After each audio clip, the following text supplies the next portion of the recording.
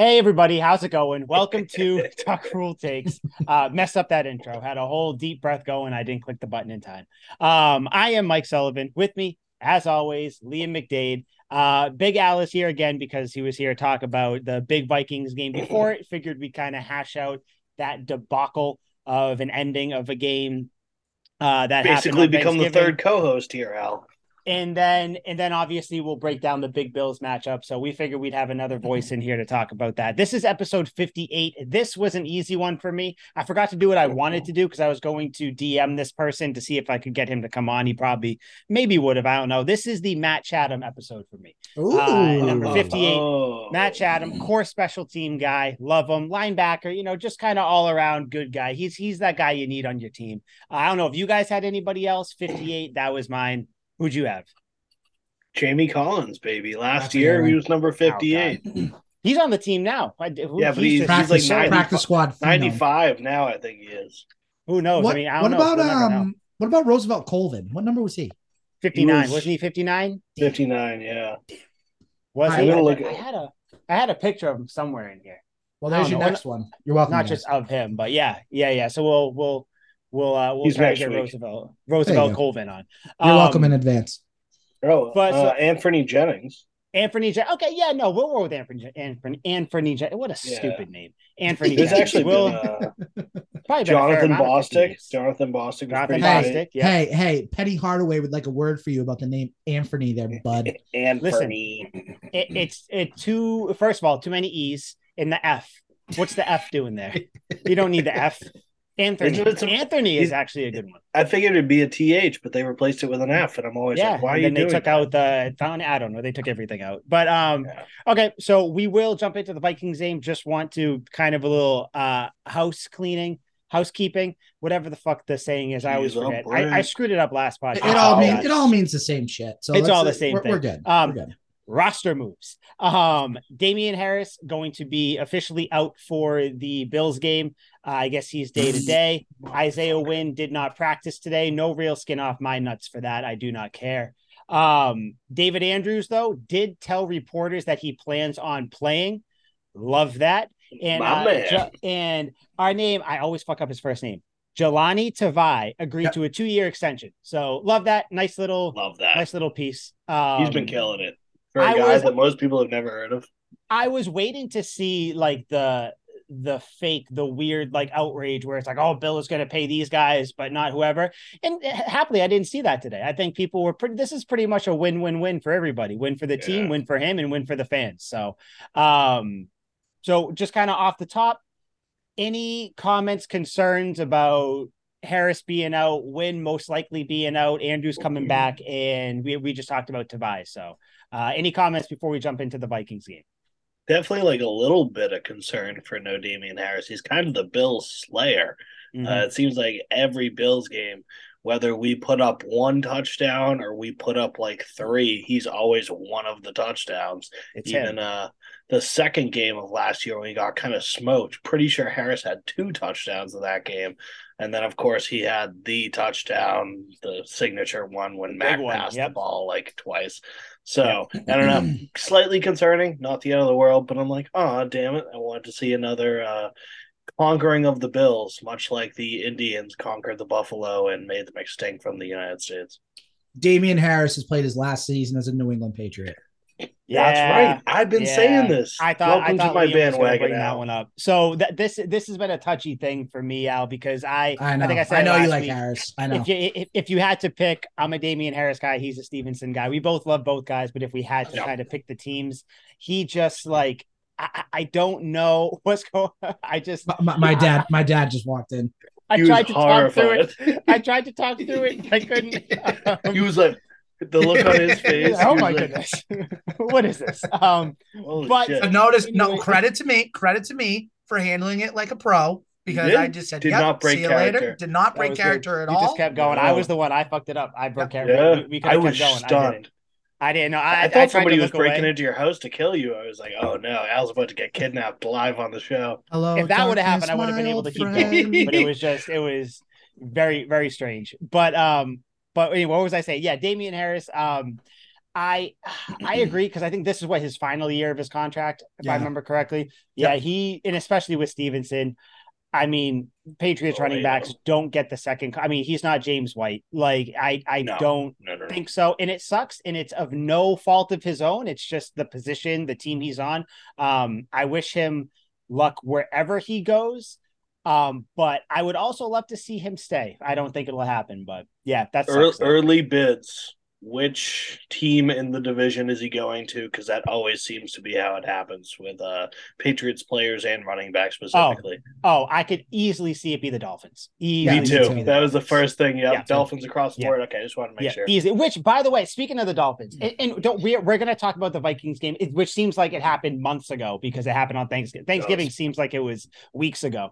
But with how have you guys been seeing like the whole season? Obviously, the Vikings have been good. Tua's, actually been showing up and playing and everything. When he's not getting his head knocked off his shoulders. Mike McDaniel, I have a hot take. I think he's going to be like the Sean McVay, where everybody's talking about. Remember when Sean McVay was the hot shit? It was like, listen, if you even knew Sean McVay growing up, you maybe had a coaching job somewhere because you had the opportunity because you happened to touch greatness or whatever. But now the Rams are kind of middling and in the shitter, and McVay doesn't look like the genius he was. I feel like this is what's going to happen with McDaniel.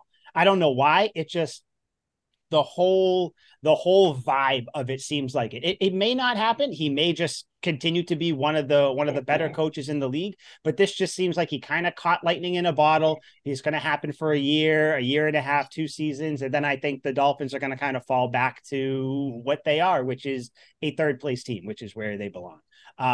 Thoughts on Mike McDaniel? Al, what do you think about that? I feel like Al doesn't agree. I don't. I think, and here's the reason why. Because you compared it to the Rams, right, Mike? And I see where the comparison comes from. But the Rams have a lot of older veterans too. Like they were primed to have like 1 or 2 good years. The Dolphins are young. They're on the younger side. Like Tua is still young. Tyreek Hill is still young.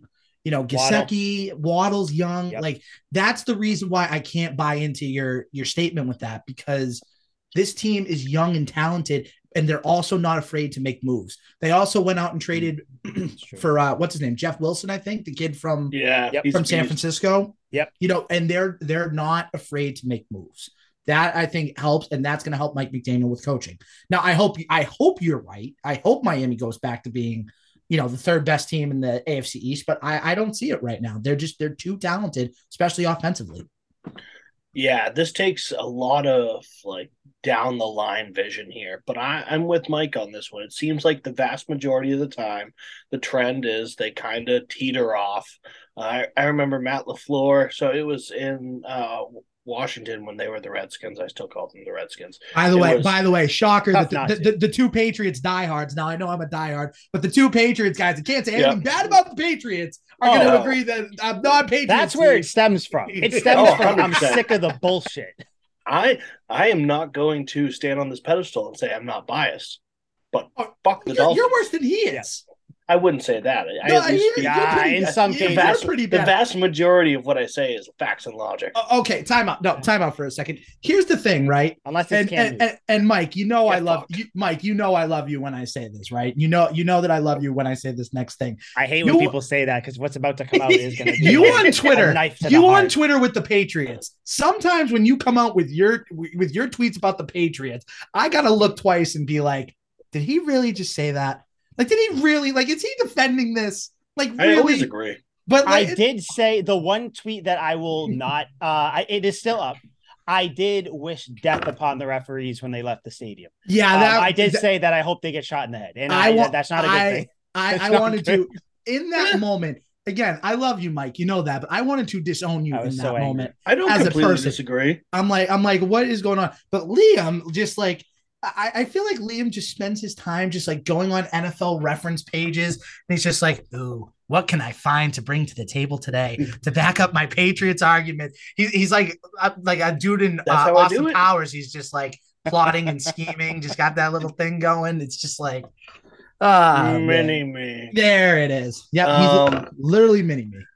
So like with Matt LaFleur, when he became the head coach of the Packers and whatnot, everyone touted him as like coming from the Shanahan tree, worked with Worked with all the stud coaches. I had it before, but then you got me off track. People thought very highly of Matt LaFleur. Said he was going to be the next big guy. Same with Sean McVay. Same with McDaniels.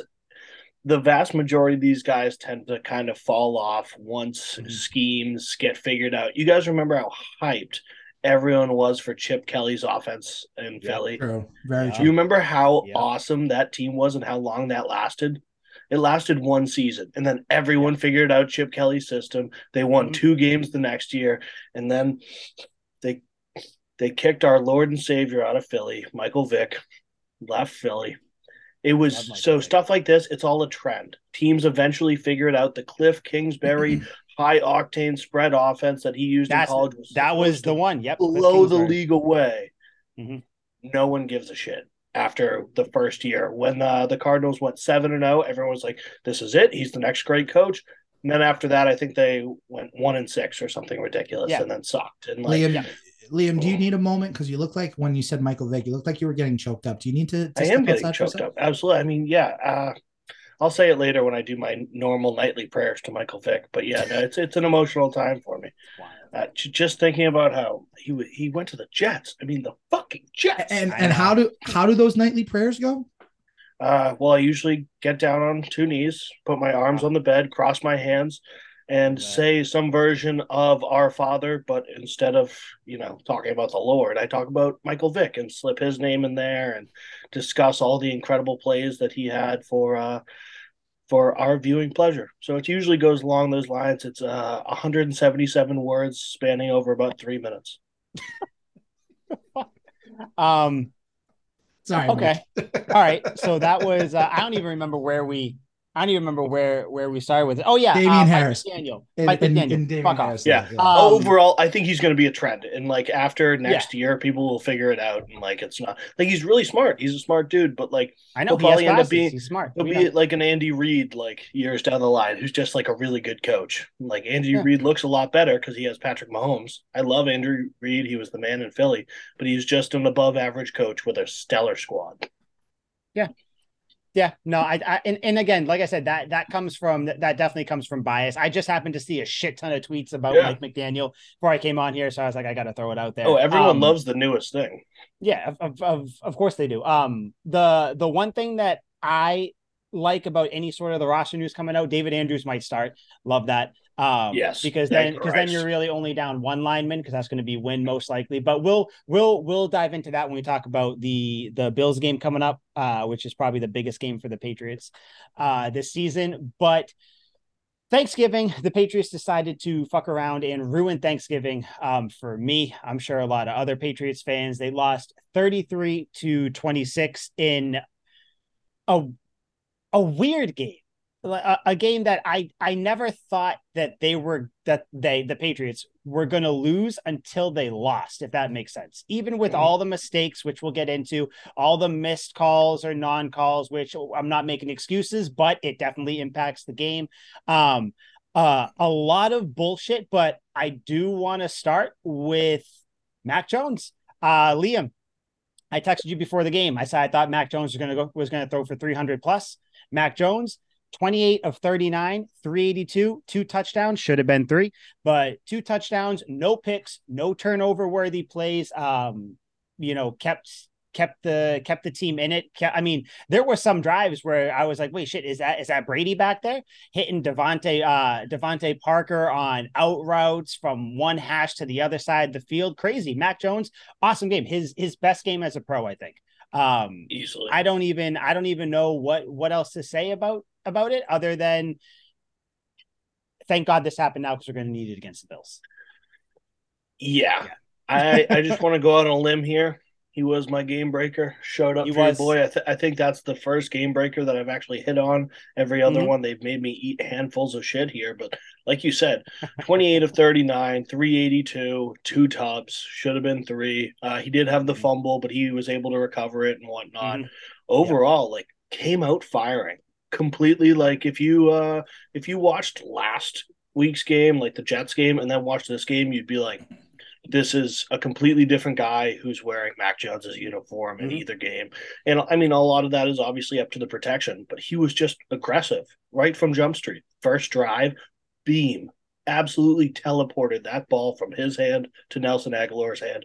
And obviously, me, big Nelly guy, I was the second that was awesome. He crossed the end zone, I'm dripping sweat, like just absolutely bombed. So I thought you were going to say something else.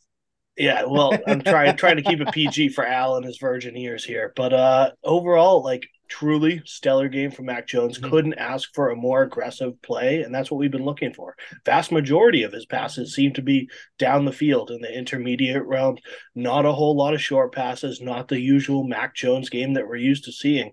God damn, he throws a pretty fucking ball. And this is stuff that we've been looking for this entire time. In his rookie year, he was safe, very conservative, not really doing anything like we saw in this. And he came out on Thanksgiving and he wanted that turkey after.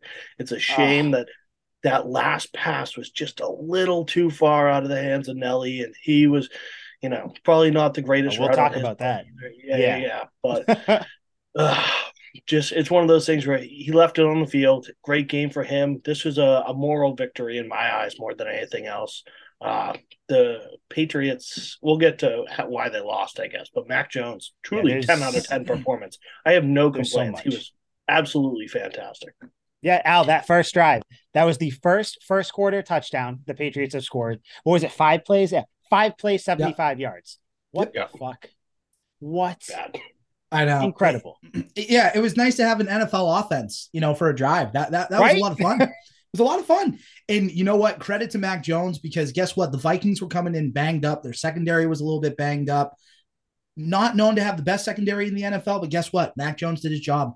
Plain and simple. Should have had 3 touchdown passes. Again, Mike, and a big thing that you said that I agree with, no turnover-worthy plays, and that's big, especially the second half of the season since the self-audit after the bye week. So again, credit to Mac Jones. He did his job. Now he needs to do it again against the Bills. I know we're going to talk about it in a little bit, but he needs to do a job against a defense that's ranked 20th in pass defense in the NFL. Needs to do it again. Yeah, I mean that. Matt, I think you said it where it was so cool to have like an NFL offense. Like it's crazy what happens when you block for someone. I mean, Devontae Parker. All I wrote down was Devontae Parker. Good game. He had 4 catches for 80 yards. I mean, this game was what you brought Devontae Parker in to do. But all 3 of us have brought it up. So let's just talk about it. That was a touchdown to Hunter Henry. They're in, what's funny? I saw Marquise Flowers, who was on the Patriots in the Super Bowl against the Eagles as well. That was one of the teams he was on. The whole and I hated hearing people talk about it or tweet about it or whatever. The whole surviving the ground rule. It's a rule, but not how these people are saying it. The ball can move. The rule literally changed the day of the Super Bowl that the Eagles played the Patriots, or like mid-game or some shit. They changed the rule. The ball can still move as long as you have possession of it. As long as it's in your grasp somewhere, it can still move. The ball looked like it barely ever hit the ground. And if it did, Henry's hand was still underneath it. And then as he was rolling over, he tucked it to his chest. Like, I don't get how you don't call that, especially when it was called a touchdown on the field. My rule of thumb is if these refs are under the booth in looking at their stupid cameras for more than a commercial break, you should probably just keep the call to what it was. Because at that point, you're looking for too much. And not only that, right? Even if it's not a touchdown, because I agree, it should have been a touchdown. But even if you want to say, okay, 4th down and goal at the half-yard line, if you can't have Mac Jones sneak it in after or give it to Ramondre Stevenson to just bulldoze it in for half a yard, then I'm sorry, you don't deserve to win the game at that point. But either way, give the catch where the credit is due. There were so many replays, so many angles where, like you just said, Mike, Hunter Henry's hand is underneath the football, literally underneath it. So again, how can you call it incomplete when the hand is underneath, possession is made, and not only that, the only time the ball moved was when the ball moved. It was like from the hand to like Henry's like chest, like the ball, and then to his other hand. Exactly, doesn't hit the ground. Nope. That's a The catch. rule is it crosses the plane, it's a touchdown. Like when somebody dives for the pylon again, Yep. I'll go back to Michael Vick. One play that sticks out in my mind. He dives for the pylon, hits the pylon. The ball flies all over hell once he hits the ground, but it doesn't matter because the ball crossed the plane. They weren't looking for him to secure the fucking ball. As long as it crosses the end zone and his hand was underneath it, it had not touched the ground at that point when it crossed the pylon. It's so frustrating. You guys saw it all over social media. I saw it on Instagram. I'm sure you guys Twitter. The comparison with Travis Kelce's touchdown like a week or two ago. Yeah. Yep. It's just like, okay, there's no consistency to these rules here. And I get it. It's a very complicated thing. No catch is the same as like another catch before. It's a very unique thing where, you're getting hit, you're falling over and whatnot. But there's got to be some standard. Draw a line in the sand that doesn't get people so outraged because this is ridiculous. Rex Ryan in the post game was saying that it was a touchdown and he fucking hates the Patriots. I'm like, if Rex Ryan sees this, come on. The issue with that is that in like the other thing where and I know because we've said it about other fans as well, where it's like, don't use this as an excuse or whatever. I get it. But there was just under 7 minutes left in the game at that point. A touchdown there would have been huge, would have been crucial. But instead, obviously, they had to kick a field goal, everything like that. But like I don't like those type of plays where, like you said, Liam, all you have to do is catch it, maintain it, cross the plane, which he did. He survived. The ball never touched the ground without Hunter Henry still having possession of it. So it's tough to win. And I forget what game it was last season where we said this too, but it's tough to beat a team, a tough team when you're having a really good game, when you're making plays and they're being called back or things aren't being called that if they were called, it would have extended drives or things like that. I mean, and there were a bunch of them. I have a whole list of things here. I mean, you got the Hunter Henry touchdown we're talking about, the Mac Jones face mask on that same play. Hunter Henry was interfered with so much so that he tripped, that he fell. And what did Dungy say? Their fucking feet got tangled up. What a loser. That's not what happened. The pass interference on Bourne in the end zone, a bunch of holding calls on Judon and Dietrich Wise that they missed. And then on the big one, which Belichick said was the game changer, was that was that kickoff return. The Duggar no call. There was on him, and then there was another punt where Slater was blocked in the back. I think Slater was also blocked on that kickoff. Like, these are plays where that kickoff return, because that was coming out of the half, the Patriots went down 5 minutes, scored a touchdown. Fucking awesome. You got to think, if you kick that down there, maybe you hold the Vikings to a field goal, maybe you make them punt or something like that, the game is completely different. Instead, you miss a blatant holding call, and then they score, games tied up, and now all the momentum, it's all back to nil, and then obviously we know what happened. It's just, this game was so frustrating. The Mac Jones face mask thing, you guys saw the replay of that, right? Where, because it was on the same play where he was trying to hit Hunter Henry. I don't know how you don't call that. That's as blatant as anything. You can miss holding calls. You can say it happens on every play. You can miss pass interferences. You can say they were hand checking or whatever. The one thing you can't miss is a defensive player grabbing someone's face mask and turning them around. There's a backfield judge for a reason. His entire job is to look at holding calls on the offense and potential face masks or late hits on the quarterback. So his eyes, he's not looking at the touchdown as Hunter Henry's going into the end zone. He's looking directly in the backfield at what's going on. For him to just stand there and stare at and go, yep, looks good to me. You're like, dude, what are you looking at? What is your job? And I, like Mike said, don't like to blame outcomes of games on refs. I try and avoid it as much as possible. But Bill Belichick was furious after the game. Did you see his fiery post-game presser? He said something about like the ref. You have your little pool thing. Go have him. Yeah, he's like, have your pool reporter ask the ref what went on. Like, he was just bullshit. He wasn't having. He's like, go have them ask. And then Mike Reese asked. Mike Reese was just pitching him softballs, which I was disappointed in. Like, if you're the Patriots reporter, and he's a damn good one, and he has been for a long time. He's probably my favorite one. Yeah, he's fantastic. why wouldn't you press a little bit? Like he ask an easy question, and then when you get an answer, go, okay, but what about this? Like bring up the Travis Kelce one, or say, well, from this camera angle, it looked like his hand was completely under it. It didn't move until like he crossed the plane and whatnot. It's anything else. He just kind of took the referee's answer and goes, okay, like cool, and then just like let it sit. It's like, dude, that's not good enough. Like push, say, why did this happen? Yeah, I mean, I think probably just, Reese is obviously where he is because of his relationship with the team, so he probably wasn't going to press too much anyway. But I don't know, Al. I don't like we were saying. I don't want to make excuses for the team because they still. It's not like these calls were made and there was no time left for the Patriots to win the game.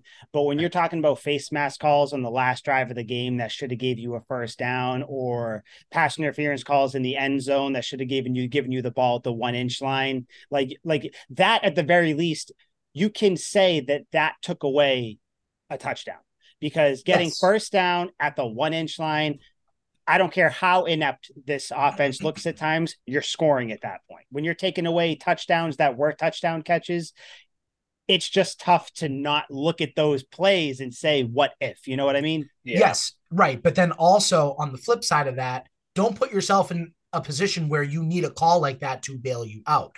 Now, the perfect example, and you know where I'm going with this, the Pierre Strong penalty, roughing the kicker, that keeps that changed.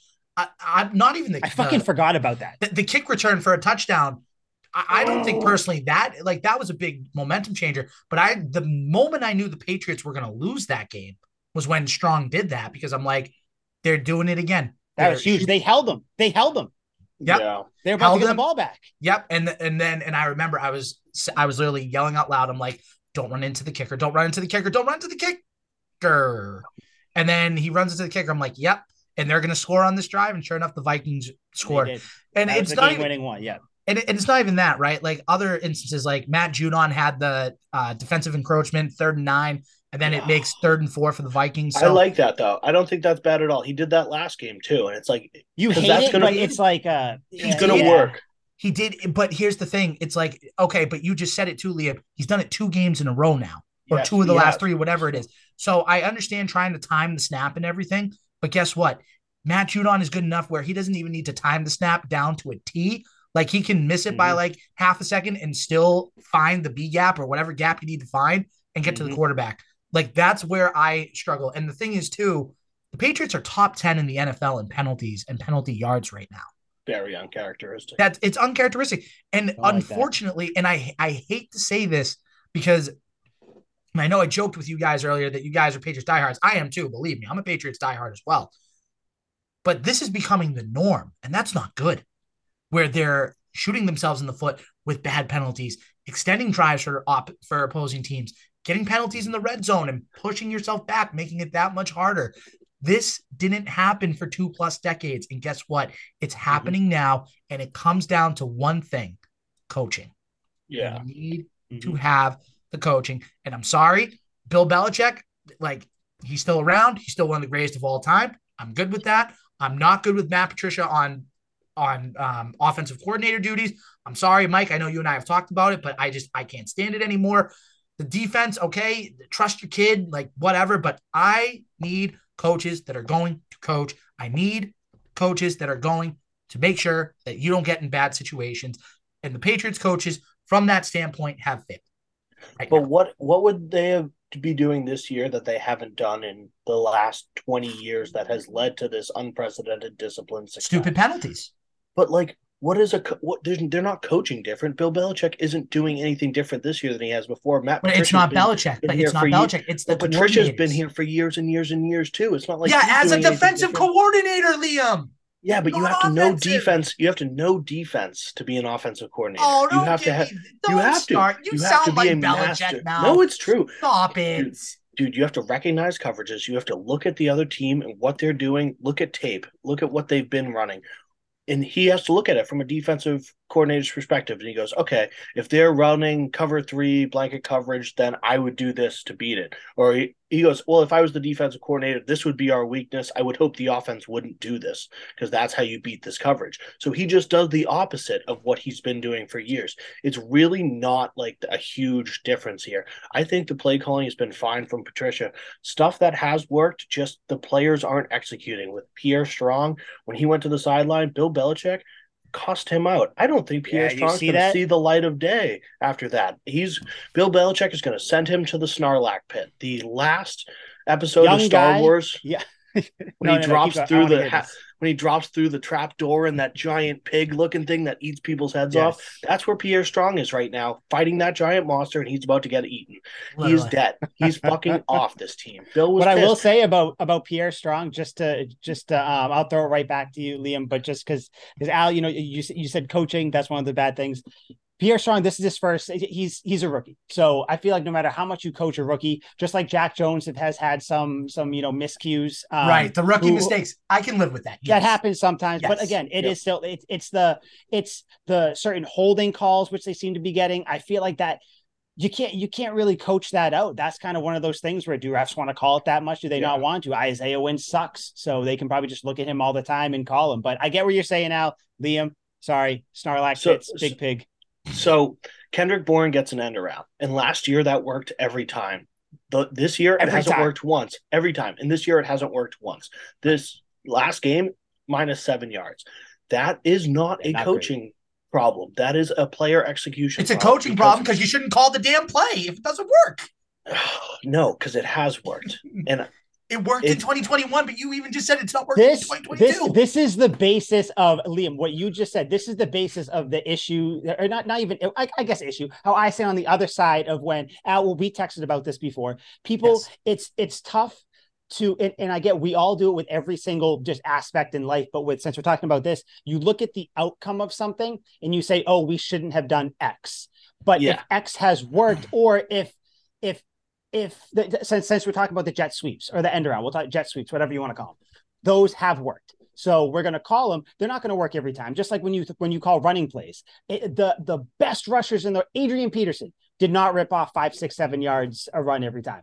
There were times when he got tackled behind the line, at the line, 1, 2 yards, but you keep doing it because you think it's going to happen. So just like you call a jet sweep, it's not going to work every time. Last year, it worked almost every time, it seemed like. This year, it seems to work. It's like a coin flip, if that. So I feel like that's kind of why they've gotten away from it a little bit, but I feel like you can't completely throw it out just because the outcome isn't always what you want, which sounds weird because you always want the outcome to be good. But with football, like perfect example, the play where Tom Brady and Randy Moss both broke the record at the same time. They ran that play once. It didn't work. Brady overthrew him or something like that happened. So what they do, they went to the same play, the very next play, and they got it. So it's one of those things where it's like, just because it doesn't work one time, you keep doing it. But yet, Al, I see what you're saying because you get frustrated. Like, listen, stop calling shotgun runs, buddy. They're not working. Like, what are we doing? And shotgun runs are the bane of my existence. I will get irrationally upset about shotgun. Fucking stop. Just stop. It doesn't work. And that's the thing, right? Think about this Vikings game from a perfect perspective. And Mike, this is going to tie into your point. Look at the results that happened in the first drive. You took shots downfield. You had some play action go on. 5 plays. Boom, boom, boom, boom, boom. Touchdown. Easy. Masterful. Next drive, you go back to the power running, which is fine. Like if you love Ramondre Stevenson, I get that. But the short stuff, the screens, the things that have not been working that have affected and essentially gave you negative plays throughout every game this year, you go back to it. If you know that Minnesota's secondary is banged up, you know that those play calls work. And you just talked about it, Mike, the Randy Moss and Tom Brady call. Why would you not call those again and keep attacking the way that you've been attacking? That's my whole thing. That's where I'm saying the coaching's coming into play. There's no way that you can see something like that drastic to a point where you have to scrap what you did that worked the first drive. And you're like, okay, we're going to go back to this that has stalled out so many times before. Okay. You cannot have one thing without the other. In the wise words of Thanos, perfectly balanced as all things should be. I just watched Infinity War today. Just watched it today. Yes. I only watch it for Thanos. I just love Thanos. One of my favorite quotes. But Al, So we wouldn't be able to just attack deep the entire game. That's just not realistic. There has to be balance. You have to keep the defense honest. Do the things that don't work so you can eventually hit the ones that do. If you just didn't run short plays or power plays or runs out of the shotgun and you only threw it and you really focused on throwing it deep, but let's say you throw a couple intermediates, a few shorts, mostly longs, the defense is eventually going to sell out and say, hey, we're just going to take away the pass. They're doing it every time. And, it worked for the Patriots against the Bills when they just kept running the ball. But that was very circumstantial, and that will never, ever, ever happen again. With the pass, where you are putting the ball in danger, you have like a 66.6% chance of like the pass not working because it can be incomplete, intercepted. Catch is one of the unlikely outcomes for the pass if you look at it just from like a broad outcome perspective. Mm-hmm. You have to do these shitty fucking plays, these screen passes, these shitty small runs so you can throw it deep to these guys. Three in a row. Three plays in a row. Okay. I understand. That's circumstantially, yes. That is a great idea. Because hindsight is 2020 though. Mike, what do I always text you that I want to see in the Patriots offense? What do I always tell you that I want to see? You want to see more play action, but that word that Liam said that begins with a B, more what? Boobs? I don't know. Balance. Balance. He literally said it. Balance. That's what he's saying, and that's what we see. I know. Never mind. Go. Because I have a giant thought about all of it, which makes it so fun to talk about. Yeah. Well, here's the thing, right? That's why, because I agree with you, Liam. There does need to be balance. I'm not disagreeing with that. My whole thing is the first drive, you were able to see something in the Minnesota secondary that allowed you to work off a play action and worked the middle of the field. And you saw the results. Yeah. The next drive, if you want to go a quick screen like on first down, try to get them off guard, that's fine. I have no problem with that. But when you call run, screen, and then like maybe a 2 or 3 yard slant, I know I'm exaggerating a little bit, but when you're calling 3 short plays in a row, what does that say to the offense that just had success by doing something a little bit different in the first drive? Now, again, I want the balance. I want the run and pass balance. I want that. Keep defenses off balance. Keep them guessing. I get that. But to go to the degree that the Patriots have gone to so many times this year with their play calling, that's where I have the problem. And I bet that's where a lot of the other fans have problems with it. Mike, I'll let you get to your point in a second. Teams have been running plays that don't work, and that's just their MO. They know these plays aren't going to work, but they're going to try them. You guys know the shovel pass, right? On the goal line, you've probably seen a million teams do it, particularly the Chiefs do it, where somebody runs over the middle, you pitch it underneath, and they run in. That play has not worked for anyone except for the Chiefs. No team has scored on a shovel pass except for the Chiefs. And the Chiefs have run it, a handful of times. Out of whatever number of times they've ran it, they have scored on 22% of those shovel passes, which is not a lot, but they still score far and above league average because no one else scores on them. But yet you will see the Falcons run that play. You will see year in and year out teams try this shovel pass, and by all metrics, it says this will not work. It only works because the Chiefs have crazy talent. They can pitch it to Travis Kelce. They can pitch it to Edwards-Helaire, and the defense is focused on Kelce or Patty Mahomes. And that's why it works for them as an outlier. But teams who know they have little to no chance of scoring on this play will give up one down on the goal line year in and year out to try this. And it's small sample size because teams will probably run it once a year. Like I said, last year the Falcons ran it with Matt Ryan. It happens very few and far between, but they will still try it because it is still just one of those things where it's like the defense is like, okay, we weren't expecting a shovel pass. You can tell they're digging into their bag here. We got to be ready for anything. Even if it doesn't work, the defense goes, oh, shit, they're trying to shovel pass. What next are they going to do? Stuff like that. Even if it doesn't work, you got to try it. We'll try it. Try it is fine. Yes. One play is fine.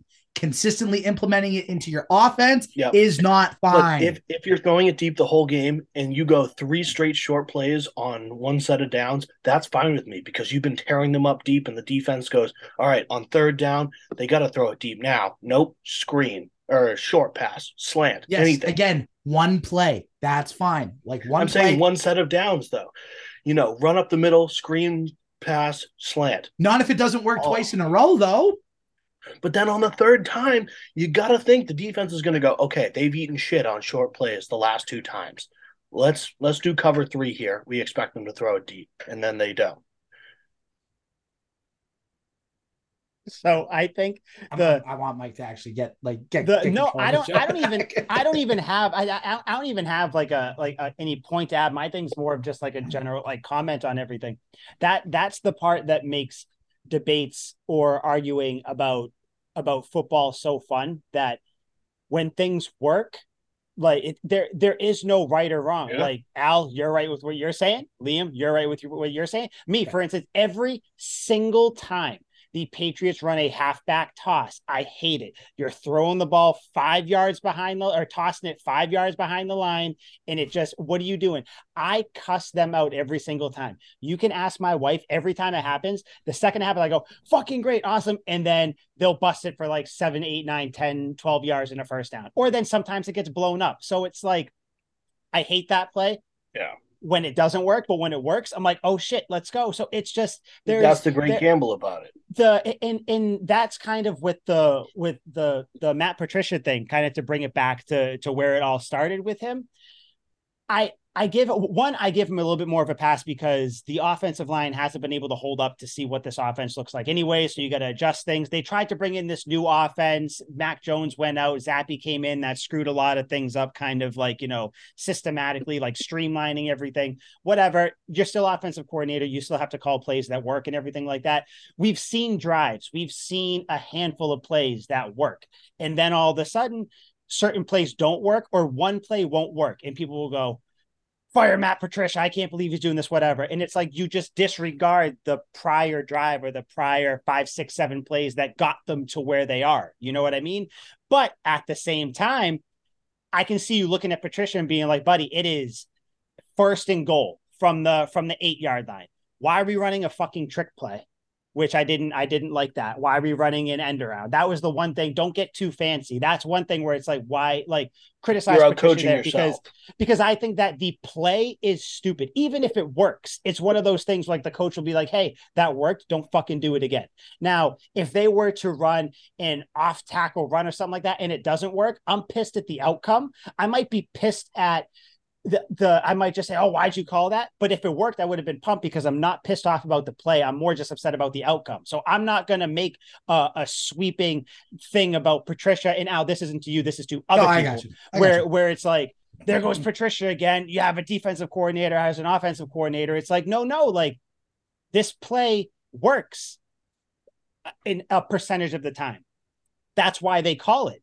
If it would have worked, you all would have been like, oh, like you wouldn't even have brought up Patricia's name. But the fact that it didn't work because who knows, someone blew their block or someone blitzed from, they had a stunt come in or something like that happened. And it's just, it seems to be the thing to do this year is to criticize all the coaching, not even Patricia, just all the coaching. And it's like, instead of looking at plays and be like, okay, why didn't this play work? This play didn't work because Mac overthrew a guy, because Mac was in pressure, because Judon got doubled and he didn't get to the guy in time. And the defensive play was all about timing. And since the timing was off, the receiver broke free because he ran past the coverage. Like all these things happen. And I'm not saying that the team doesn't deserve criticism, because they do. Patricia deserves a lot of criticism. Don't get me wrong.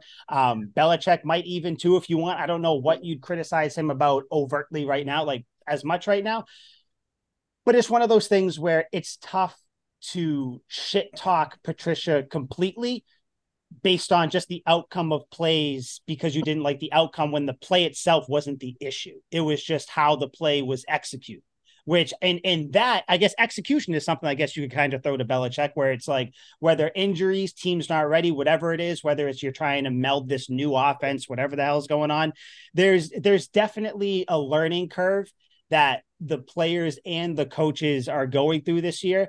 I'm hoping this Vikings game, like they found their groove here, because whatever they were doing in this game, other than the last 3 drives of the game, well, which was basically just not blocking.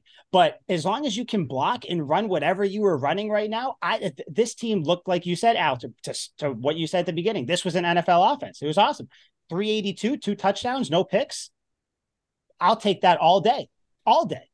all good. Now, But it's frustrating when plays don't work, and I get that. Yeah, now, I have a hard time. Oh, continue. all I was going to say was, Mike, to your point about Patricia, let me twist it for you like this. Do you think that at this point, Patriots Nation is sick of Patricia because of individual play calls? Or do you think that it's become, now that they've played, 11 games this season, that there have been so many times that play calls have been called and we're saying to ourselves, why are we calling that in this situation? Do you think that basically that it's kind of fair now for Patriots fans to get aggravated with Patricia because it's not just a one time a game thing, it's more than a couple times a game? It is, if that makes sense. Oh yeah, no, it does for sure. It's fair to criticize Patricia for some of his play calls. I mean, it's been half a season. You're still kind of these speed bumps and everything like that. But I do think that Patricia has become the I don't know what word to say, the hot name to blame all the offensive. Are you saying the scapegoat? The scapegoat, yes, the hot name, the scapegoat. He has become, and I don't even, and I'll throw the question right back to you. It seems like, granted, Patricia deserves criticism. Liam, we've criticized him on here before. Do we maybe go not as hard as other people? Sure, because I think that it's a little different how we look at it, because I think we come at it more of the optimistic thing where it's like we've seen the good things and the bad things, whatever. That's neither here nor there, though. It just seems like the Patriots fans need a scapegoat for this offense. So they tried to do it with Mac Jones, but I don't know what happened. Like, it kind of got rebuked there and all that stuff. So they fell back to what they were doing before they started criticizing Mac Jones. Everything bad that happens with this offense, it's Matt Patricia. Everything bad, no matter what it is, no matter if it's just one play that doesn't work for God knows what reason. Patricia, what are you doing? Or one drive, the Patriots go 3-and-out to start a game. That's what happens when you have Matt Patricia as your offensive coordinator. The Patriots down the stretch against the Vikings, their last three drives, they didn't score. Well, what do you think happens? But then you just disregard the great game that he had and don't look at, like, it's just, I'm not saying that you doing that. I'm saying that a lot of other people do it. So Patricia does deserve criticism. There are definitely, I threw one out there. Why the fuck you calling trick plays in 1st and goal or 2nd and goal, whatever it was? That's just stupid. Just line up and try to score. You don't need the trick play. You got down there. You're there. Just try to score. Right. I don't know. He seems like the scapegoat to me. I want to look at this on a macro level here because I don't blame Matt Patricia the vast majority for, like, obviously there will be nitpicks, like Mike said, where we will blame him for a specific play. But let's take a little stroll down memory lane here, a brisk jog, if you guys will. Are we going to criticize Matt Patricia for coordinating an offense that put up 26 points against a red hot, at the time, Ravens team when Lamar Jackson was on a tear? That was pretty fucking impressive. And who threw those interceptions? Mac Jones, not Matt Patricia. He did not draw those plays up to throw interceptions. He was taking shots downfield. Contrary to popular belief. I like those. Contrary to popular belief. I like the play calls that he took, and I like that Mac Jones threw them even if they get intercepted. Do we blame Matt Patricia for putting up 24 points with a unathletic backup quarterback in a overtime game against the Packers that we had no business being in? I do not think so. Granted, he only put up 17 points because there was a pick six. Still, next game, 29 points, that same backup against a Lions team. With a backup, 29 points and shutting out a team is pretty damn good. 5 fucking touchdowns. 29 points when some of it was special teams and defense. Come on, Liam. Yeah, I'm telling you, with a backup quarterback. We scored 1 offensive touchdown and a bunch of field goals, but Bailey Zappi was able to move the ball down into field goal range and to score 1 touchdown. The game after that, 5 touchdowns against the Browns. 5 total touchdowns from Matt Patricia's offense, leading to a 38-15 blowout. And then the Jets game, where we were able to put enough points on the board where it felt like it was an insurmountable lead, even though the Jets got a late touchdown that closed the final score. When we were up 22-10, there was no scenario where we thought the Jets were coming back. That felt like an inordinate amount of points. 26 points against a Colts above average defense could have been better, but there was also offensive line problems. That was where the Isaiah Wynn criticism kind of came to a full healed there. 26 points against that team is pretty damn good to me. And then this whole game, like, like we said, starting out very aggressive, shots downfield, got our new stud wide receiver Devontae Parker involved and whatnot. Nelson Aguilar killing it. There are so many positives to look at, but people aren't going to look at these and they're only going to say, gee, he really fucked up that one set of downs, or he really fucked up this one play. The vast majority of the time, he has put up enough points for our backup to win a game, let alone now that we have our starting quarterback settling into our new offense. Let me ask you this real quick, Liam. Matt Patricia or Bill O'Brien next year for Patriots offensive coordinator? I don't want Bill O'Brien. Motherfucker's going to die on the sidelines. He's had a heart attack. Okay. He had a heart attack on the sidelines. Your whole argument just went right out the window. I want somebody healthy. I don't want Joe Biden on the sideline Matt calling Patricia plays, does not look even healthy. if he's a genius at it. Matt Patricia doesn't look healthy, physically, but Looks like he he's hasn't about had to any eat his heart pencil. conditions. Bill O'Brien was carted off the Texans sideline with a heart attack mid-game. I do not want Bill O'Brien. He's a fantastic coach and a great offensive mind. We can probably do better than both of them, but between the two, give me Matt Patricia. You want to know, this kind of goes to and I feel like, Al, you were not done. So let me just kind of to go on what Liam was saying a little bit.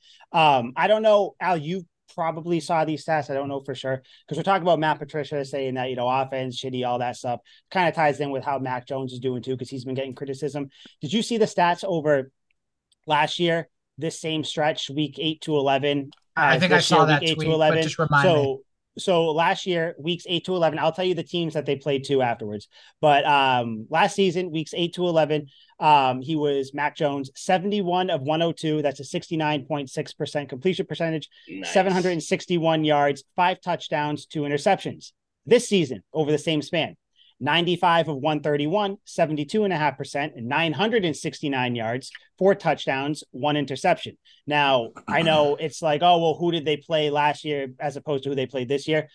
This season, over that stretch, it was the Jets, the Colts, the Jets, and the Vikings. The Jets have a very good defense. Indy has a good, decent defense, average. Whatever. And the Vikings were injured a little bit, but still average defense, whatever. Last year, they played the Chargers, the Panthers, the Browns, and the Falcons. Actually, wake up, buddy! You need one of probably worse defenses. So it's like Mac Jones isn't doing this alone. So Patricia is obviously doing something good. But to answer your question, though, Al, I wouldn't hate if Bill O'Brien came back. Thank you. Honest. Thank you. And that's not because I hate Matt Patricia. Not because I hate it. The only reason I'm thinking that is because Bill O'Brien was here when he was actually utilizing the tight ends, not saying that Matt Patricia isn't. And Hunter Henry's been getting involved. Jonnu Smith kind of hit or miss.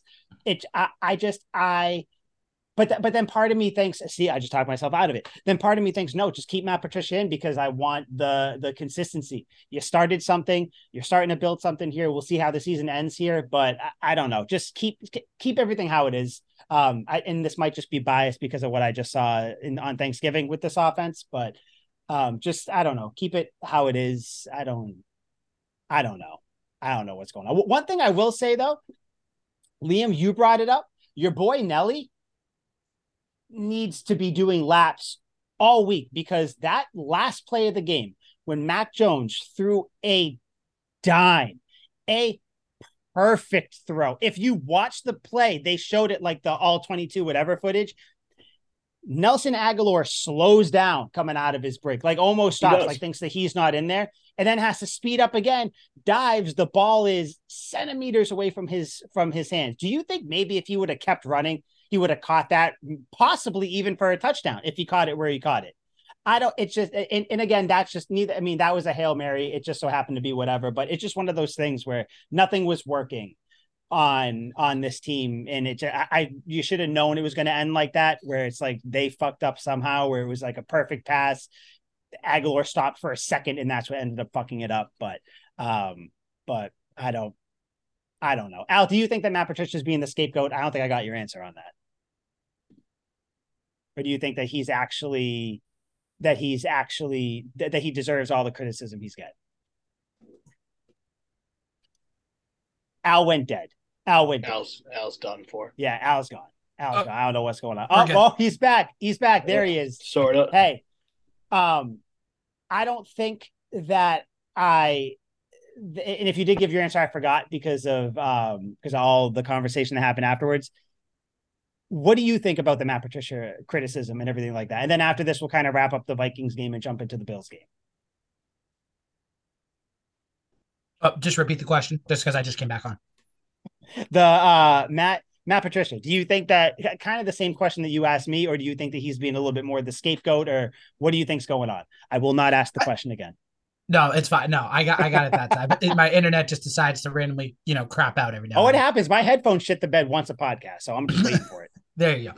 I think Patricia's a little bit of the scapegoat. I think he deserves a fair amount of criticism, but it's not all just him. Max had his situations this year where he hasn't played well in the red zone. The offense itself hasn't really executed, so it's a combination of everything.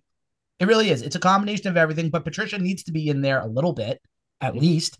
It's a whole team effort on the offensive side of the ball. Just like defensively, they're really good because of all the players and the coaches on that side of the ball. The coaches on defense have been, for the most part, pretty good. That I can give them. Yeah. The defense.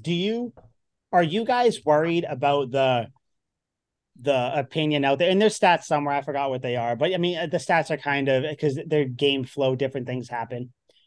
People are saying again, the Patriots defenses are beating up on bad defenses and shitting the bed against. I mean, beating up on bad offenses and shitting the bed against good ones, which I don't know. I mean, you give up one touchdown here to the Vikings was on the kickoff. So I don't know. You give up in the low 20s to a team. I mean, to a Vikings team. I don't know. I don't think that's horrible. I mean, the Packers scored a little bit on you. I don't know. Do you guys give any weight to that argument where this Patriots defense is only good because they're beating up on shitty teams? I think it's a little unfair to say that. I think that they have really had good defensive game plans against these teams and they've taken care of what they needed to take care of. But I do think there are times where, in the Minnesota game, you only sacked Kirk Cousins once. He threw a pick and it was on pressure by Danny, I don't know his last name, Ukulele or whatever. Yeah. Ukulele, same thing. Ukulele. But, you put a little pressure and then he overthrows one and it's an interception to Jonathan Jones and you're going back the other way. Mm-hmm. So the point I'm trying to make is that there are some instances where, they should have had more pressure on Kirk Cousins. But then again, the Vikings offensive line is actually a lot better than I gave them credit for. And we're going to see the Bills, they do a pretty good job of protecting Josh Allen and giving him room to maneuver. So that's going to be a thing where can the defense actually put pressure on the offensive line, or will Josh Allen have a field day against the Patriots because they can't get the pressure? I don't think it's a question of like us beating up on worse teams. Because I mean, think about it. I don't like to admit it, and I still don't think they're that good. But the Dolphins are better than they have been. The Bills are, for some reason, people think they're these world beaters. I also think they're pretty mids. But let's look at the clear-cut worst team in this division that the Patriots would be beating up on, and that would be the Jets. The Jets beat the Steelers by 4 points. We beat the Steelers fairly handedly. Beat the Browns by 1 point. We had 5 fucking touchdowns against the Browns. They beat the Packers. We lost by 3 to the Packers. They're playing all these same teams that we're playing, and they're beating these teams or just barely losing, and we're smoking these teams. It's not a question of competition here, and it's hard to compare a team 1 week in and 1 week out because sometimes the Packers look good, sometimes they look fucking terrible, and so on and so forth. But overall, this entire division has gotten a huge upgrade from the past. Not saying much because they used to be complete and total shit. And like in the Tom Brady era, yes, we would beat up on the Bills. Yes, we would beat up on the Jets. And yes, we would beat up on the Dolphins 1 game out of each year. But now the competition has risen. Tom Brady's left. All these other teams saw an opportunity to stack talent, and they have. I don't think we're beating up on lesser teams, and the schedule is going to prove that going down the stretch here. The Cardinals, I still don't think they're very good. They are going to be decent competition for us. The Bengals, very competent team. Super Bowl hangover, but they still look like a damn good team. Yeah. We got the Raiders, who are kind of heating up, but, they're still not great. No. But these are talented teams that we'll be playing. So it'll really say down the stretch here, playing the Bills twice and then these other good teams. But even up till this point, the Colts are a well-coached team. Whether it's Jeff Saturday or Frank Reich, they are a well-coached team. They just don't really have a quarterback. Matt Ryan's just not very good. Everyone else is damn talented on that team, but the quarterback's the most important position. all the teams we played, for the most part, are quite tough. The Browns upset any team any week randomly. They had that crazy comeback against the Jets. They just Yeah, beat Tom Brady and his group of lesbians. that's All these true. teams That's true. are all these teams are competent and can beat any team that the Patriots have beaten. So I don't think they're beating up on lesser teams. If we played the Texans twice a year and we played, other shitty teams, yes, then I'd say so. We could pick the worst division in sport and say yes, if the Patriots were in that division, they'd be beating on them. But no, I don't think that rule really applies anymore. Okay. Yeah, I mean that's kind of the way I fall on it too, where it's like, they're in different like I said, different things happen in different games that lead to different things, where it's like I mean, certain plays might be busted plays. So like even though you play a whole great game, but you have the one play where you have a busted coverage and all of a sudden it looks like your defense didn't play well because that's an extra 70 yards and a touchdown that goes onto the stat sheet. So it's like, I don't know, if you've watched the Patriots play this year, I don't know how you can say that. They played pretty good defense against every team.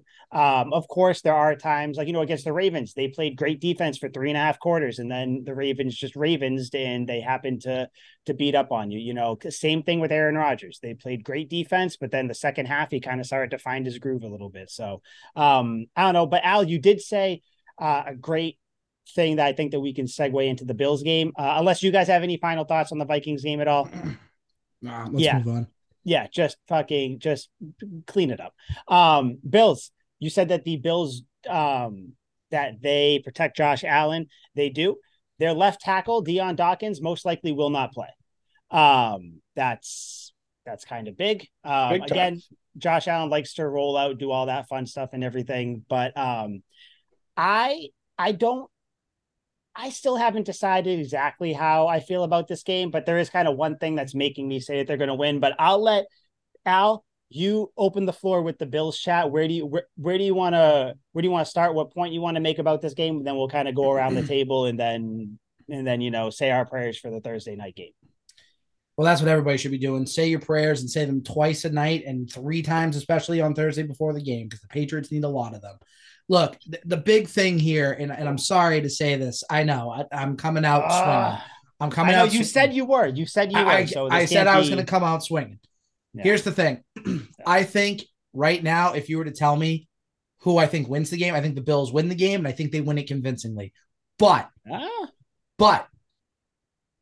There is a way the Patriots can win this game. The way they can win it, you got to have your best defensive game of the year, number one. And number 2, you need to throw the ball a lot against this Bills secondary. This Bills secondary isn't that good. They're banged up. They're all sick. They're all sick. Everyone's sick. The run defense. I can only imagine the orgies they're having if they all are catching the same disease. Shapers. The run defense of the Bills is top 5 in the NFL. So you know that you're not going to be able to run the ball at a consistent level like you want to against these other teams. So guess what?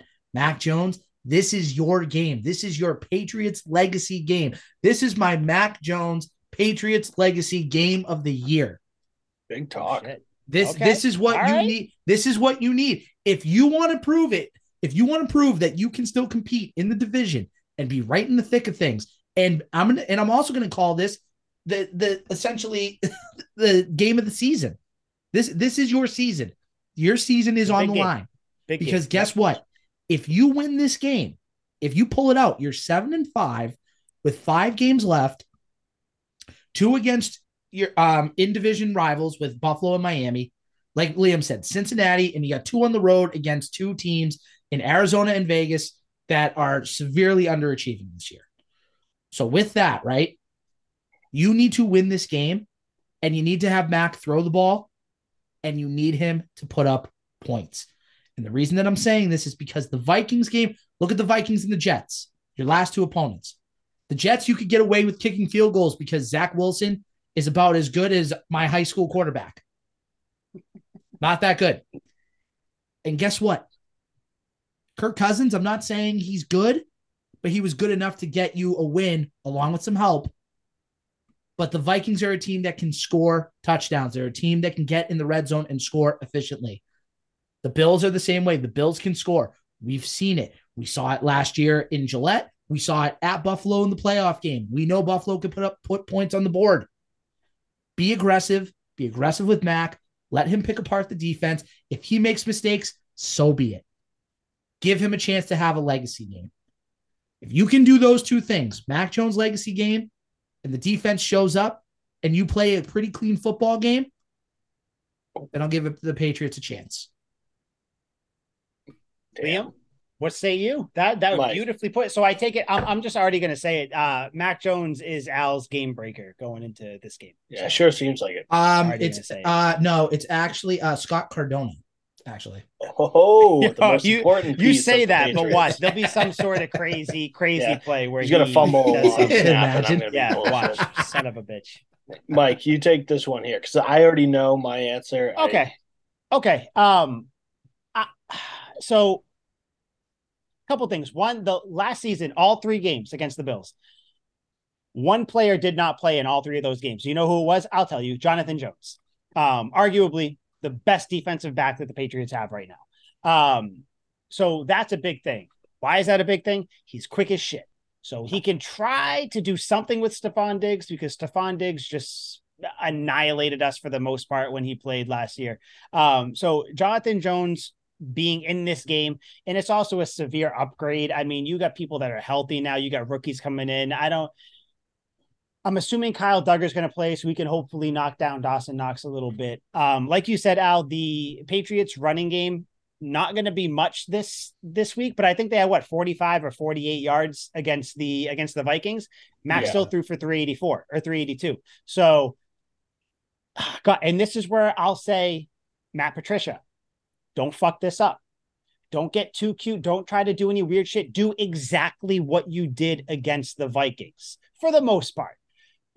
Don't have these long developing routes, because even though Von Miller is out, which is big, don't try to think that you can just keep doing what you were doing. The deep crosses, the slants, the out routes, the timed shots to Devontae Parker, which worked.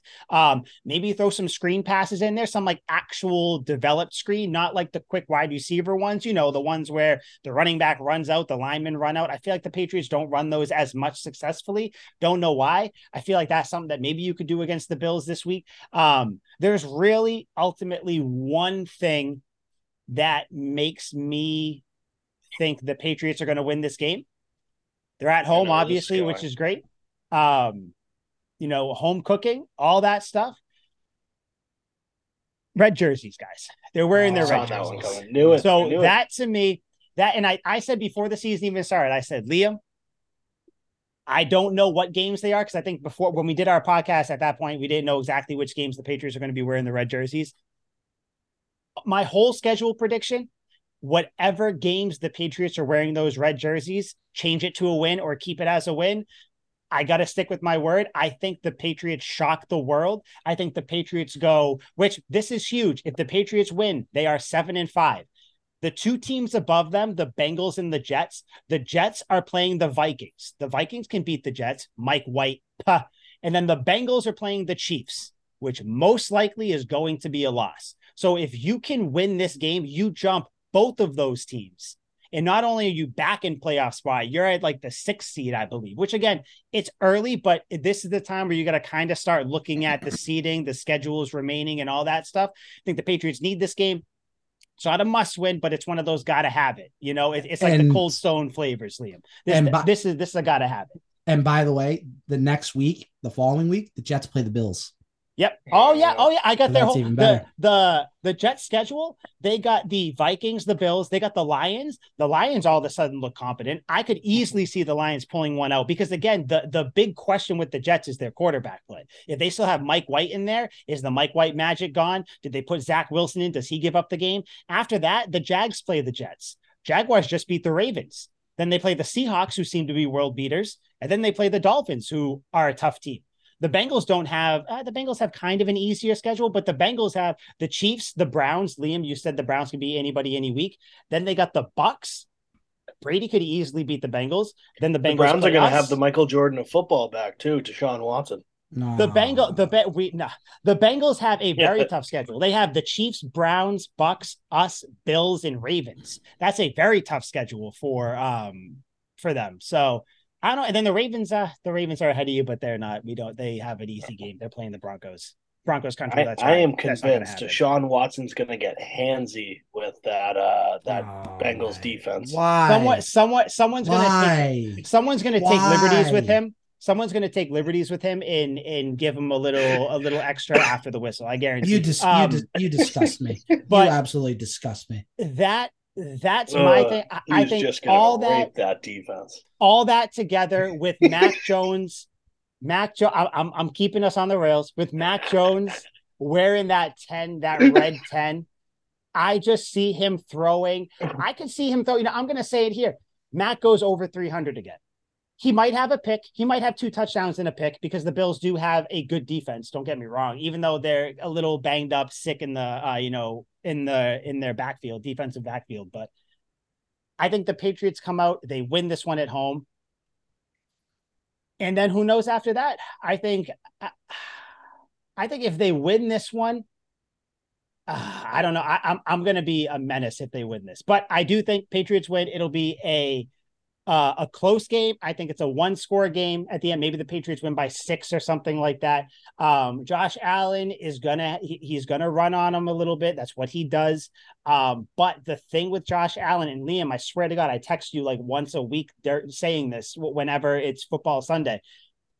Josh Allen, when he plays the Patriots, buddy, you can't do these runs where you think that you can take on a corner or a safety because you're a little bigger than them. Because I guarantee you, if you try to run at Adrian Phillips or Jabril Peppers, who he's a little sick today, but I'm assuming he's still going to play, or Kyle Duggar, or God forbid Judon gets out there somehow. Yeah.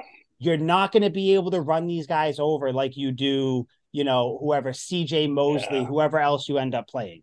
So see how that elbow feels, buddy. I am going to be foaming at the mouth for one of those plays where Josh Allen runs, scrambles out, and thinks that he can take down someone, and then he sees big number 21 coming in, and he just ramrods him. So I'm going Patriots. Red jerseys are really the irrational reason why I am picking them, even though I do see a path. Slightly not convinced though. The reason why I'm not is just because I think I have a bad taste in my mouth from when the Bills beat the shit out of us last year. So, but I do think I believe in the power of the red alternates. Pat Patriot, he's doing it. This is the week Patriots. This is their statement win. Al, you said it. This is going to be the Mac Jones statement win. This is going to be the Patriots statement win of the season, regardless of what happens for the rest of the 2022 season. This is where it all begins right here. Football doesn't start till after Thanksgiving, ladies and gentlemen. Bill Belichick said that. This is the first game after Thanksgiving. Let's fucking go. Liam, what do you think? First game of the season. Have you guys seen the movie No Country for Old Men? Unfortunately not. That's one of the numerous movies I haven't seen. Oh, yeah. It's stellar. Make the thing. Okay, so this is going to be a little long-winded because you guys haven't seen the movie, but basically there is the antagonist of the movie is this psychopath played by Javier Bardem, and he's supposed to be like a metaphor for the angel of death, and he goes around like ruthlessly killing people in order to get this satchel full of money that the protagonist finds in a drug deal gone wrong in the middle of a desert in Texas. So this guy goes around just murking people to try and get this money. Okay, and in the movie, Tommy Lee Jones says this quote that's, "You can't stop what's coming." And it's talking about death. And he goes, "No matter what you do, it's going to come after you. It's going to get you. You cannot stop the inevitable death that you have. You can only try and prolong it. It is inevitable." We can go back to Thanos. I was just going to say, I got a quote for you to dread it, run from it. Yep. Yes, exactly. So I see this as Bill Belichick and the Patriots are the angel of death. I am guaranteeing a Patriots win. I have not bet on this game. I am not saying this because I have money on this game. I am personally guaranteeing that Bill Belichick is going to walk in there just like the serial killer in this movie with an air gun, put it to Josh Allen's head, and blow his brains out. There is going to be no chance for the Bills in this game. The Patriots are going to go in there and put an end to the Bills season and officially start their season. It is everything across the board to me screams Patriots. Screams Patriots.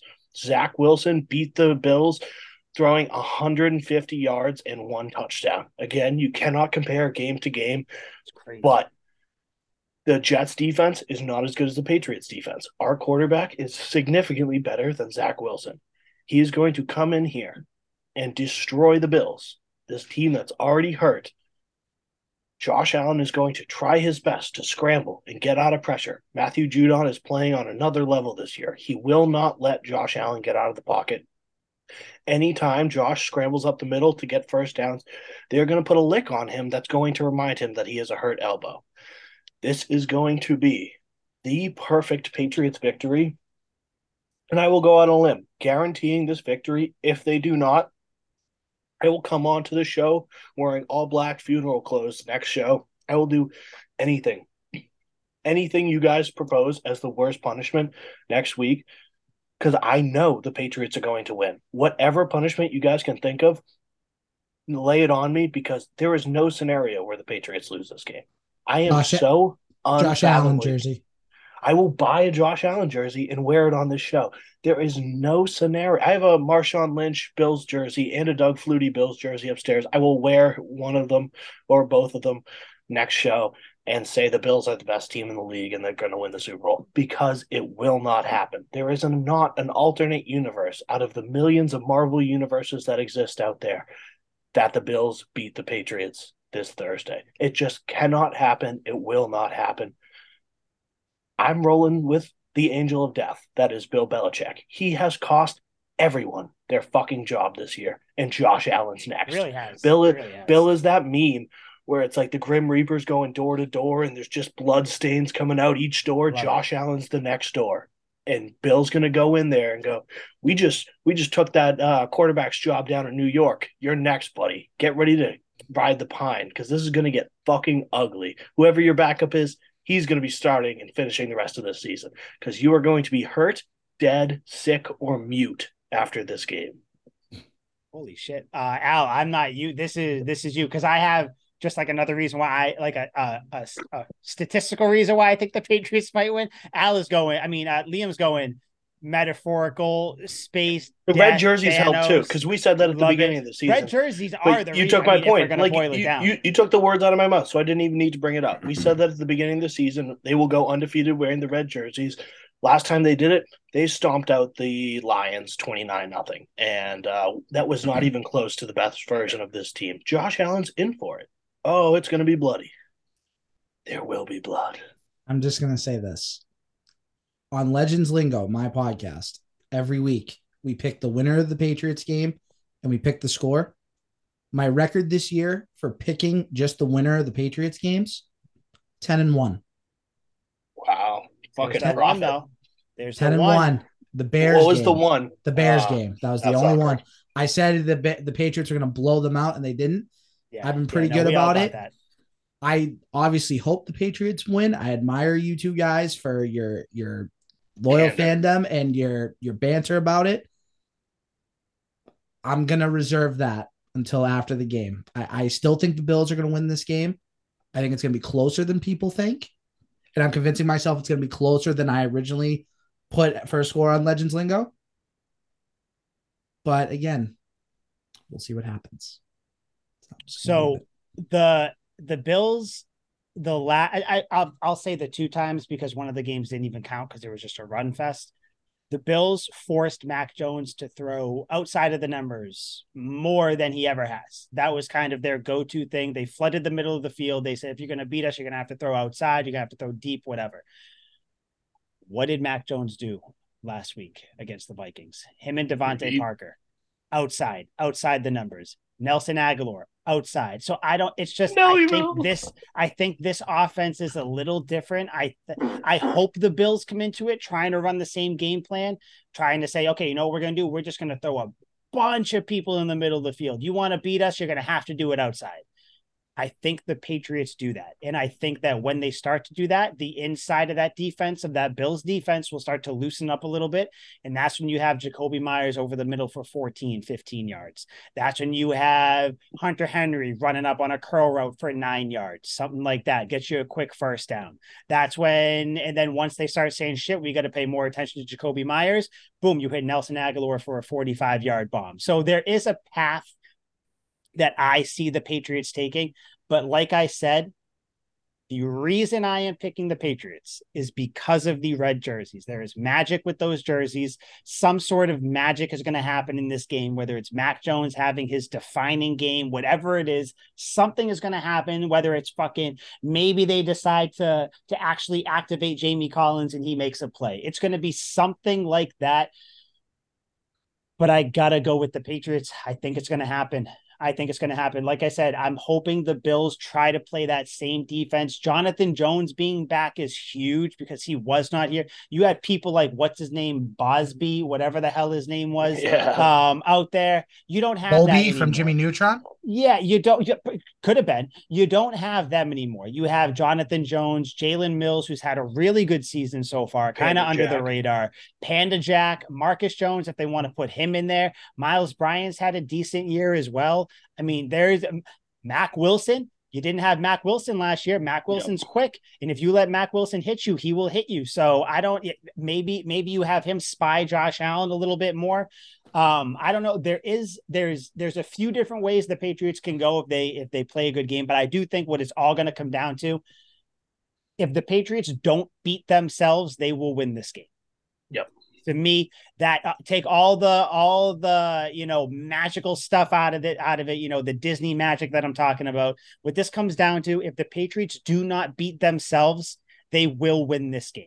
I don't care what the Bills do. The Patriots will win if they don't stab themselves in the eye 10 times. So yeah. I don't know what the score is going to be. I don't know anything about that, but I just, whatever the score is going to be, it's going to be. That's up to the football gods, not me.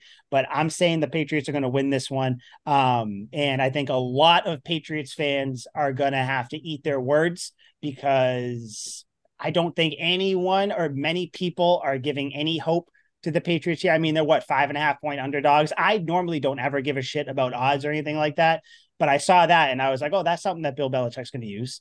That's something that the team's going to use. Doesn't even have to be said. What's understood doesn't need to be said. I think that's what they're all saying going into this. They all know that they did not force the Bills to punt last time they played.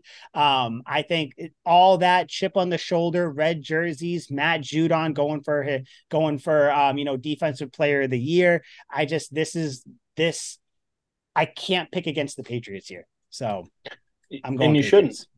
Doesn't matter how many points the Bills score. If they score 10, Patriots are scoring 11. If the Bills put up 70 points, the Patriots are putting up 71. The Patriots are winning this game. Guaranteed. Hand to God. Game breaker. Liam. Judon. Judon's your game breaker. It's a slam dunk. It's a fool's way out. It's the cheap way out, but I'm going to take Judon because he is going to dictate this game and he is going to hurt Josh Allen. I want him to do to Josh Allen what Bane did to Batman and break him over his knee and throw his lifeless body into the stands. Imagine if he just did that. My game breaker, Al, you like this one? Sometimes I pick coaches. Matt Patricia. I think this offensive game plan is going to be good. Love it. It's not going to be perfect. We don't ask for perfection. It's impossible to have on the offense and defense, to be honest. But I think Matt Patricia, if you want to give him all the blame, I'm going to give him all the credit for this offensive performance, because I'm already saying that Mac Jones is going to throw for 300 plus and 2 touchdowns. Yep. So I think Matt Patricia is going to he's going to build off the Vikings game. David Andrews being back most likely is huge as well. So hopefully Matt gets a little bit of time to throw. My game breaker is going to be Matt Patricia. So I'm hoping that doesn't bite me in the ass. But Matt Patricia is going to be good, and not good with like Good. It's going to be Guuud. Good. It's going to be good. I don't know. All right, Al, last thoughts about this game before we dip out of here. Just hope to God the defense shows up and hope Josh Allen doesn't go crazy. I say No he will go confidence. crazy. You know why he's going to go crazy? Because he's going to have Matthew Judon up his ass all night. That's why. Yeah. That'll make anybody go crazy. Anybody He's gonna go- makes everybody go crazy. He's going to go crazy when he goes home angry and beats the shit out of his wife and kids after a loss. I And don't on need that that note, was that on that note. This was Tuck Rule Takes. I'm Mike Sullivan. Al, I feel like we're gonna have to have you on for the trilogy next week because of all the things that were said between. I feel like there was good things happening here. I feel like we got to come back on here. One of us are gonna have to eat crow. Someone's gonna have to eat crow when we come back on here. Liam might be in a Bills jersey. I might be wearing all black. Al might have to paint a clown face on himself. We don't Mike, know. why don't you just announce that? Why don't you just announce it on the third co-host by now? Because that's basically what this has become. That sure seems like let's just be honest. Because you know what? Sometimes I like to just have my Tuesday nights with me and Liam. That's why. Sometimes I like to just have that. It's a lot. It's just, you know, it's nice. It's calm. You know, we let our Patriots bias flow, which, by the way, I will defend us. We do have Patriots bias, but I do think that we try to throw facts and reasoning in there for the most part. Again, I will say the magical red jerseys, not reasonable. This is all just the football gods. And that's why it's nice to have you on the show, Al, because you come in here and you shoot us down with your negativity, your goddamn negativity. You come in here and just shoot us, but that's the way it should be. Somebody has to bring us back down to earth. Even though 9 out of 10 times I'm as positive as you guys about this team. Yeah, but that 1 out of 10 time is when you come on Tuck Rule Takes. So I think, you know, maybe Liam and I will have, you know, the brain trust here will have to think if you know, we want to add you as a potential co-host or something. I don't know we'll say, I think last week you said that Mac Jones wasn't a great quarterback and he throws for almost 400 or something. No. You were out of pocket. You were out of pocket for that. You were out of pocket there. Yeah. Do you know who else is going to be out of pocket? Josh Allen when he's running for his life. You see that? You like that? He'll be paying out of pocket when the Bills cut him and he has to work at Jiffy Lube. You will be paying out of pocket when they Joe Theismann his leg. Yes. No, I don't. Hey, real quick. I do. I will say the line has gone down for the Bills. It was started at 5.5. Now it's down to 4. It's a lock. I'm telling you, it's a lock. It is the most surefire bet. I hope it is. Al. Yes. Let me actually throw the floor to you. You do have something else to say.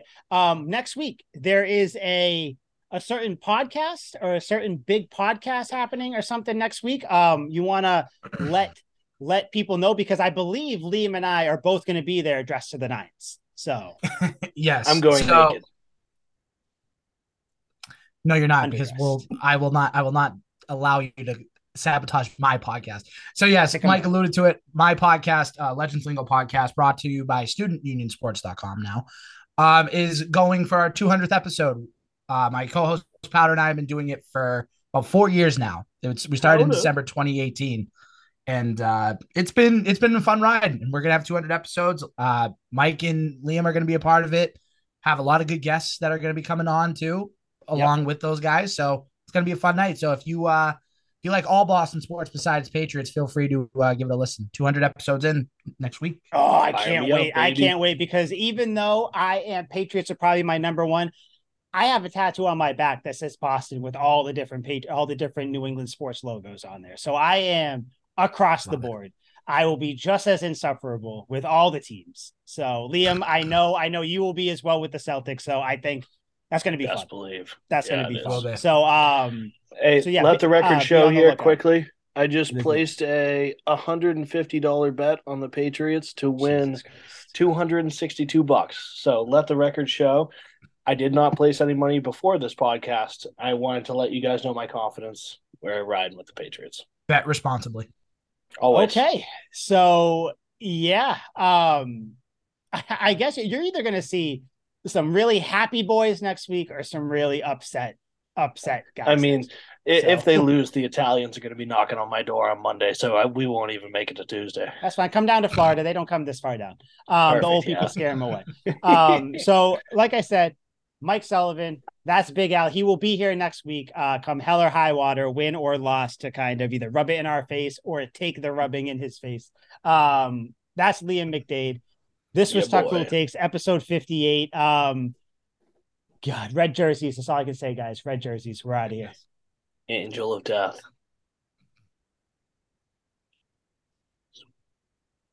Sweet. Stupid. Sweet.